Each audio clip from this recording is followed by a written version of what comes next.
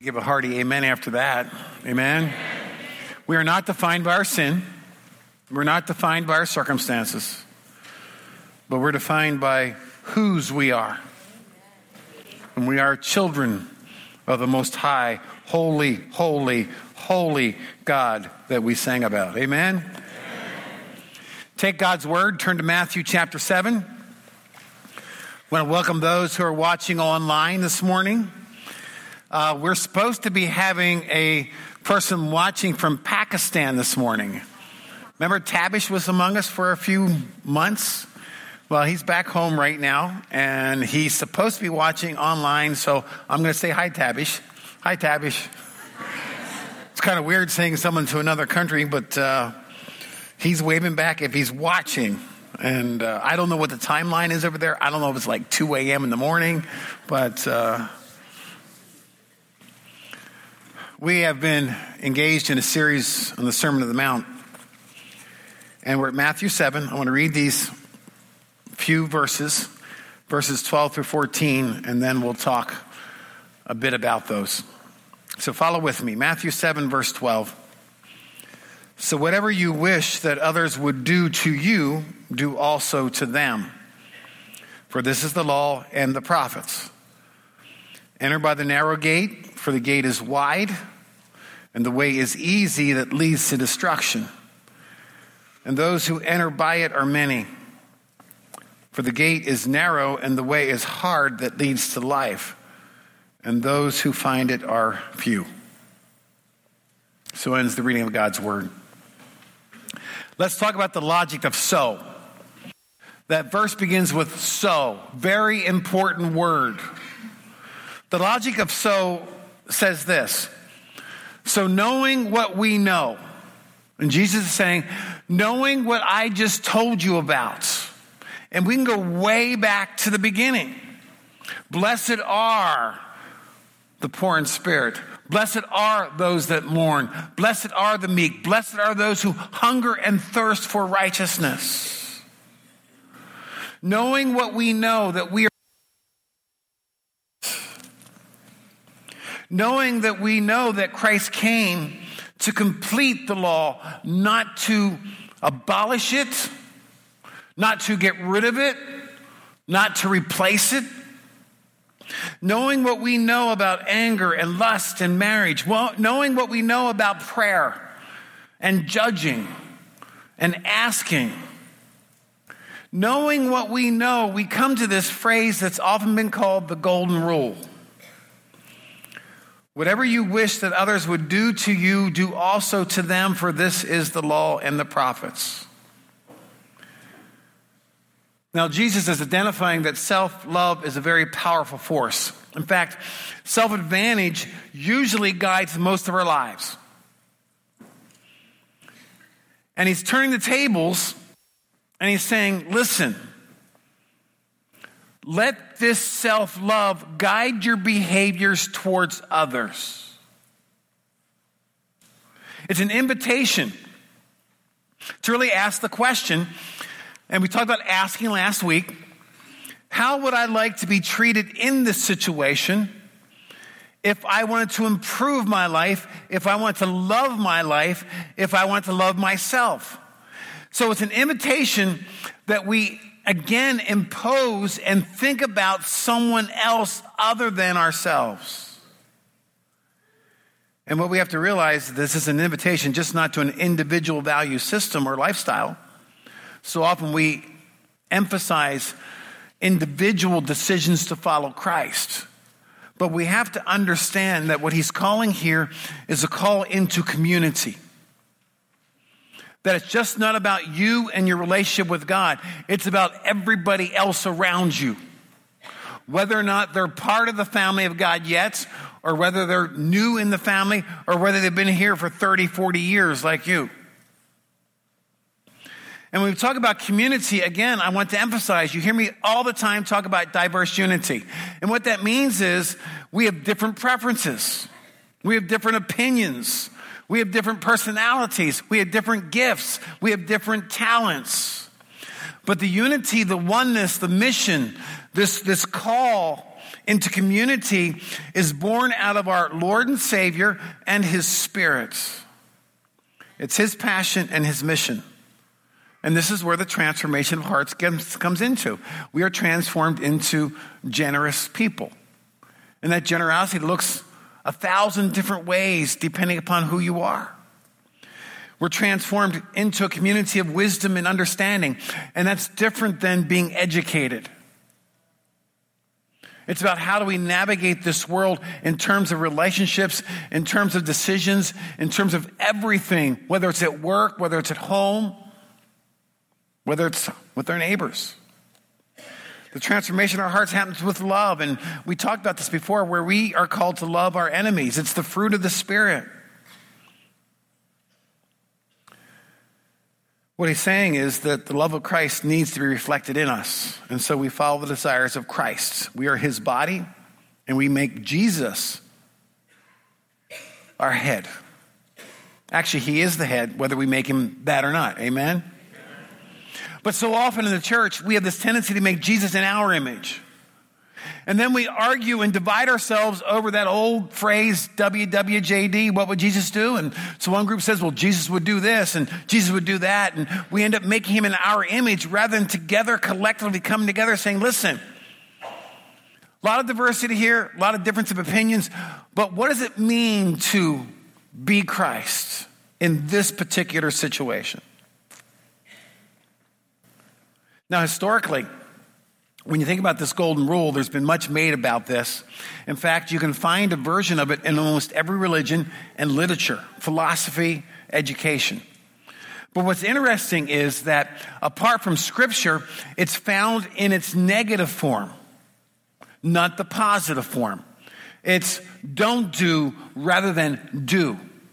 Confucius says, do not to others that you would not wish done to you. The Apocrypha, which is added literature to some Bibles, in the book of Tibet, chapter 4, verse 15, it says, do not do to anyone what you yourself would hate. The Jewish Talmud, Rabbi Hillel in 80 BC said this, what is hateful to you, do not do to anyone else. Now, a brief analysis, they appear to be the same, don't they? But there's an enormous difference between the negative and the positive. One is the way of don't. Remember growing up as a child? Don't. The other is the way of do. Think about the possibilities. And so Christ says, rather than having a list of things you can't do, you know those phrases, good Christians can't, you fill the blank in. We were all raised there at some form, some way. But here's a list of things that you can engage in. But see, what we often do is the negative form rather than the positive form. Let's take what was talked about by Dr. Keim a few weeks ago. Take the theme of judging. Inside the church, we can be very critical of those things we disagree with. Let me illustrate.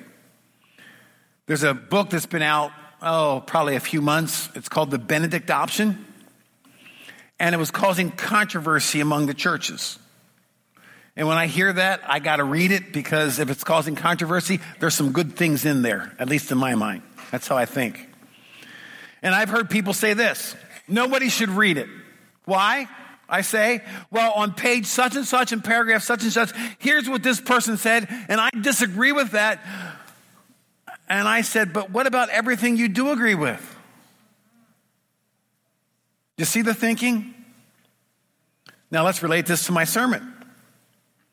There are times when I make specific applications that you may disagree with. I'm not talking about biblical content. I'm talking about how we apply the biblical context in terms of our cultural analysis. So if you disagree with one of those applications, do you throw out the entire sermon? Some of you are saying yes. I've seen people take organizations like Samaritan's Purse, and when you study what they do incredible work around the world in places that most people would not go. And they treat all people equally in terms of care, in terms of medical, in terms of food and shelter. But I've heard people say, well, Franklin Graham, I heard him say this one time, and it has nothing to do with Scripture, has nothing to do with the Bible. In fact, this situation had to do with politics. They say, I disagree with him, so boom, Samaritan's Purse, out the window. Never support him. They write him off. Just see what we do? We judge people by the negative rather than the positive. So Christ says this, and this is what this passage is about. It's a call to live out the positive. It's a call to live out the things that we agree on. And we may differ how it gets done, but we all agree on the mission to be Christ in our world. We all agree, as we're going to find out in a moment, that there is one way to heaven. We all agree that there is one God who is holy, holy, holy. We all agree that there's one Spirit that indwells in us and causes us to live in ways that are humanly impossible. And this call is a very, very high standard. That's why at another place, and we already looked at this, he says, I want you to love your enemies. I want you to forgive people who do not deserve forgiveness. After all, isn't that what I did for you? I mean, he could have looked from heaven and looked at all our negatives saying, you know what, they are not worthwhile to be children of God. But no, he focused on what we can become and what we should become in him. And so he looked down from heaven and said, you know, if I was in their shoes and I needed a Savior, I'd want someone to come along and offer me a way out of this mess I'm in. And so this phrase that we call the golden rule isn't some shallow, easy calling, but it's a call to be a positive force in our culture and world. It's a call to be the church, to be followers of Jesus. But let's look at the other part of the passage that often gets us in trouble. Let's read this again. Enter by the narrow gate. 4, the gate is wide. There's 2 gates. One's narrow, one's wide. And the way is easy. There's 2 ways. One that leads to destruction, and those who enter it are many. For the gate is narrow and the way is hard that leads to life, and those who find it are few. Christianity is one of the most inclusive, I'm going to explain that in a moment, and exclusive religions in the world. It's inclusive because Paul said it this way. In 1 Corinthians chapter 12, verse 13, For in one Spirit we were all baptized into one body, Jews or Greeks, slaves or free, and all were made to drink of one Spirit. So there is no nationality. There is no free or slave in Christ. In Galatians 3, he says this in verse 28, and we can put those scriptures up there, please. I put them on the screen. There is neither Jew nor Greek. There is neither slave nor free. There is no male nor female, for you are all one in Christ Jesus. So we are inclusive because here's what Christ says. There is no race, there's no nationality, there's no gender that's not invited and accepted into the kingdom of God. Amen. So you could be North Korean and it's okay. You can even be Russian and it's okay. You can be a redneck and it's okay. There are 2. Did I hear a thank you on that one? Hey, I come from Washington, bro. You know, do I need to say more? There are 2 designations in Christ and only 2. You know what they are? You are a son or you are a daughter. That's it. Nothing else matters. You're not defined by your sin. You're defined by Christ. And that is one of the most incredible, powerful, positive truths that we have to get into our head and get into our hearts. So the calling this morning that Christ says is this. You got to decide. You're going to live on your terms. You're going to live on God's terms. See, Jesus cuts right across easygoing syncretism. Big fancy word. It simply means that there are multiple ways to find God. You just may use a different name. So if you worship Buddha's God, that's another name for God. Or if you want to worship Allah, that's fine. But we're all going to get there someday. Jesus cuts right across that and says, listen, there's only one way, not many. And that's a very hard message for some to hear. One of the interesting passages I often go to is in John chapter 6, because, in America, we talk about church growth and growing things and winning people to the Lord and saying that if you're not growing, you're doing something wrong, things like that. But Jesus, in the midst of trying to describe that he is going to give his life for the cause, and they don't get it. And after he finishes preaching, look at verse 59. John chapter 6, verse 59. You can look at the scripture on the wall. Jesus said these things in the synagogue as he taught at Capernaum. And when his disciples heard it, they said, this is a hard saying. Who can listen to it? I mean, it was tough. But Jesus, knowing in himself that his disciples were grumbling about this. Now, I know you guys never grumble about my sermons, so that's good. And I wouldn't know it anyway, because I'm not Jesus. He said to them, do you take offense at this? In verse 66, then, it says this. After this, many of his disciples turned back and no longer walked with him. So Jesus said to the 12, and you can see this whole situation. He preached his heart out. He's trying to describe this gift that he's giving to them. They don't get it. They can't incorporate it. They can't understand it. So they all leave, and he turns to the ones that are closest to him and says this, do you want to go away as well? Jesus said there's two gates. One leads to life, one leads to destruction. There are two ways. One leads to life, one leads to destruction. There are two destinations, life or destruction. There are two groups, people that pursue life and people that pursue destruction. It is either or. Now remember, a while back, Jesus said, I came to fulfill the law, not to destroy it. And of course, the accusations that were given to him by the religious leaders of the day, by the keepers of the law, by the keepers of the doctrine, for thousands of years, they devoured this doctrine, and this became their guideposts. And along comes Jesus, who says, okay, here's what you said it meant, but this is what it really means. You can see why they were upset. But this whole either or stuff is all over the Old Testament. In Deuteronomy chapter 30, again, you can follow with me on the screen. Here's what the author writes. I call heaven and earth to witness against you today that I've set before you life and death. Two choices. Blessing and curse. Two choices. Therefore, choose life that you and your offspring may live, loving the Lord your God, obeying his voice, holding fast to him, for he is your life and length of days, that you may dwell in the land that the Lord swore to your fathers, to Abraham, to Isaac, and to Jacob, to give to them. In Joshua chapter 24, again, we see a scene where they're coming to the promised land for the second time. The first time they decided not to follow God's way, and so they wandered in the wilderness for 40 years. Joshua was one of those few people that survived that because he said, we need to go in. But here's what he says again, approaching this the second time, much older. I gave you a land on which you have not labored. That's God talking to them, and Joshua saying this is God.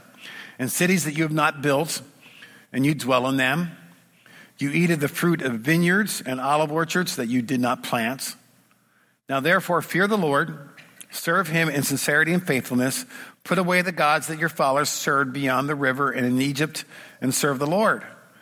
And if it is evil in your eyes to serve the Lord, choose this day whom you will serve. Either or. Serve the Lord or serve evil. Whether the gods of your fathers served in the region beyond the river or the gods of the Amorites, doesn't matter. Many gods. It's just one choice, though. But as for me and my house, we will serve the Lord. I love this passage in 1 King. And there's this whole contest set up between him and Baal. And Elijah gets frustrated, and he finally says this. And Elijah came near to all the people and said this, how long will you go on limping between two different opinions? I love that phrase, how long will you go limping between? Back and forth. It cripples you. If the Lord is God, follow him. But if Baal, then follow him. And the people did not answer him a word. Jeremiah 21 verse 8. And to this people you say, thus says the Lord, behold, I set before you the way of life and the way of death. Period. So it's all over the Old Testament that Christianity is one of the most inclusive. We define people by being in Christ. That's it. And exclusive. Exclusive means there's only one way. There's not multiple ways.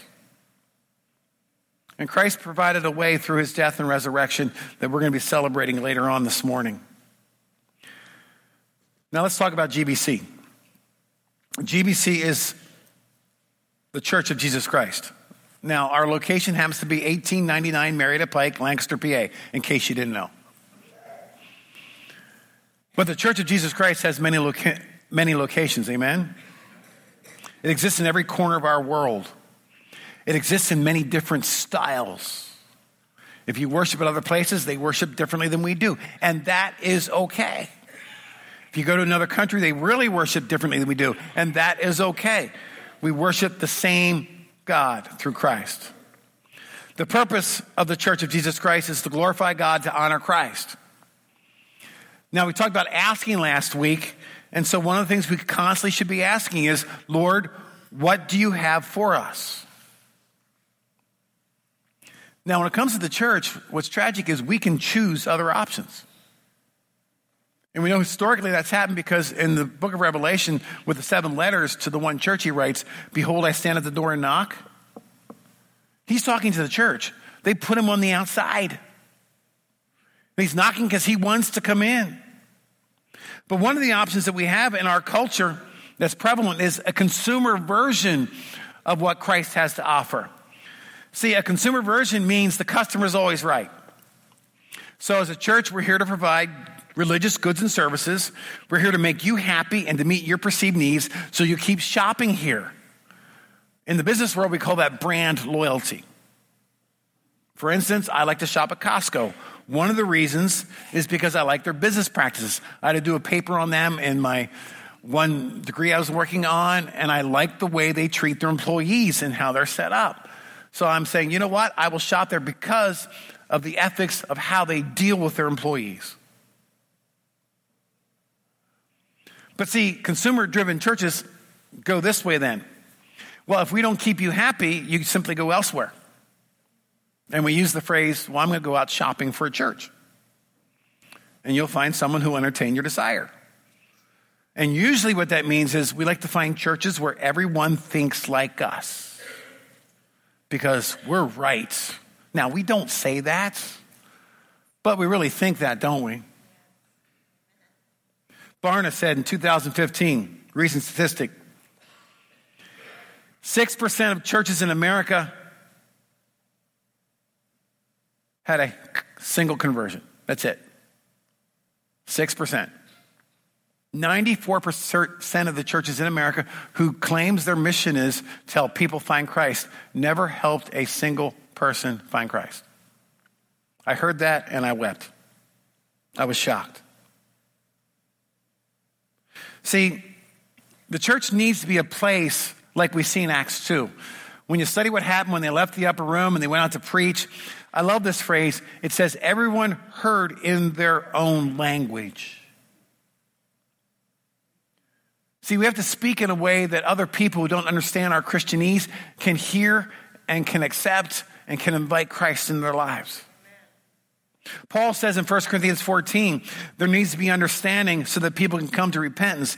Repentance means to change your mind, means to change your life. It means to choose life. But the basic problem is our preoccupation with self.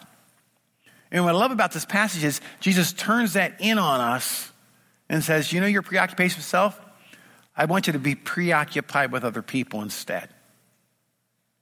I want you to do for them what you want to do for yourself. Greek mythology, which I was always fascinated with, I love studying it.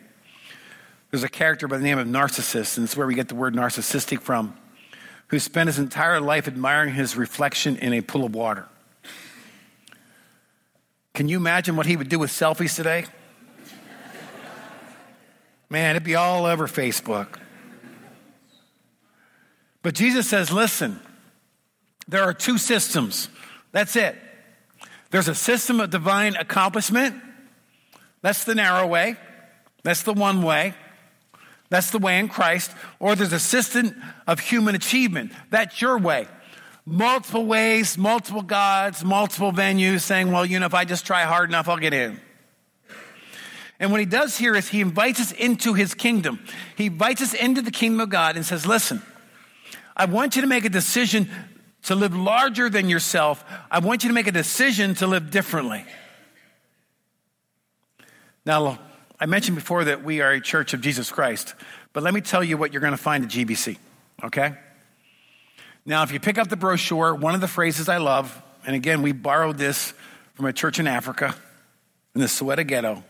Somebody said this, and I caught a hold of it. I said, wow, I like this. Here's the phrase: our desire is to be a church that dreams and hungers for God to restore all lives lost. If you read the brochure, I love that. And I pray that speaks to our heart. But here's what you're going to find.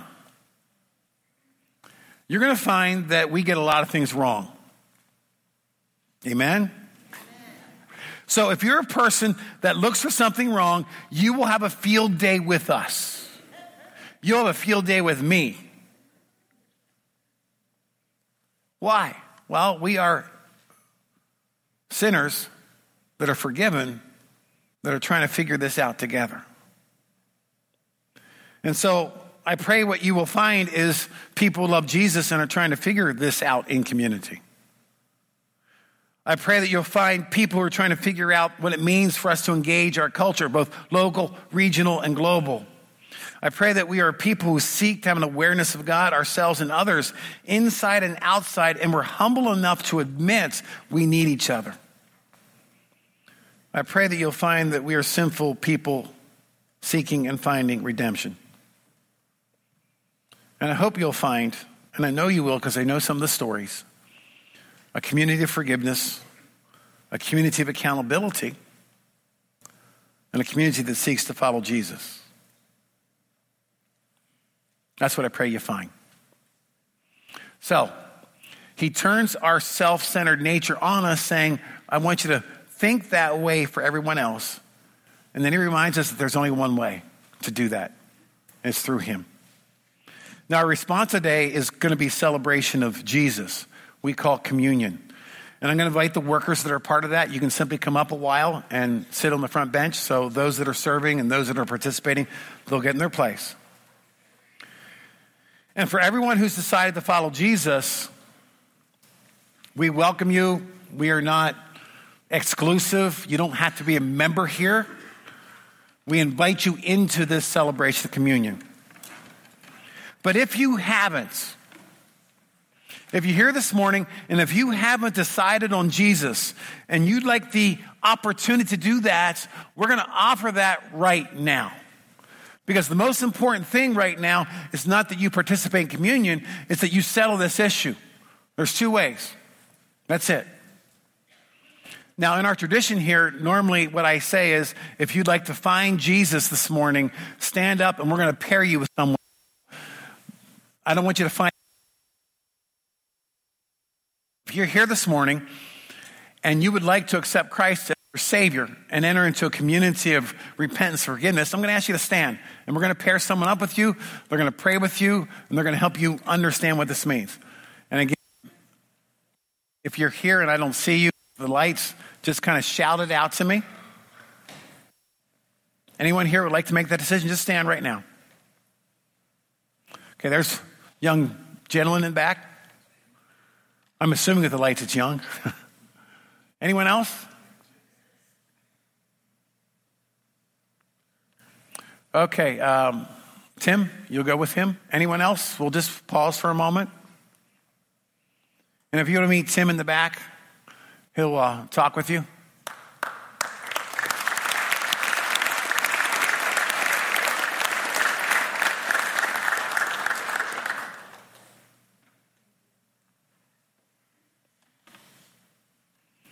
Now's the time to decide. And this is a very safe place to decide that in.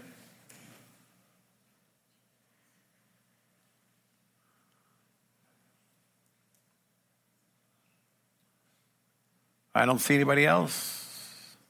Well, I'm going to pray for you, and then we're going to enter into a celebration of what Christ did for us. And we know that we can be a son or a daughter of God. Amen? Father God, thank you for this time this morning. We thank you for who you are, and we thank you for not giving up on us. Teach us not to give up on each other. Teach us to walk in grace, in the fruit of the Spirit. Teach us to be a people of restoration, because we know what you have done for us all these years. Pray for this young man who is making the decision right now. May your Spirit just fill him and help him to understand the beauty of the relationship of what it means to be in you, but also to be in your church. We celebrate you. We love you. Please accept our gift of worship now as we remember what you call us to remember. In your name we pray. Amen.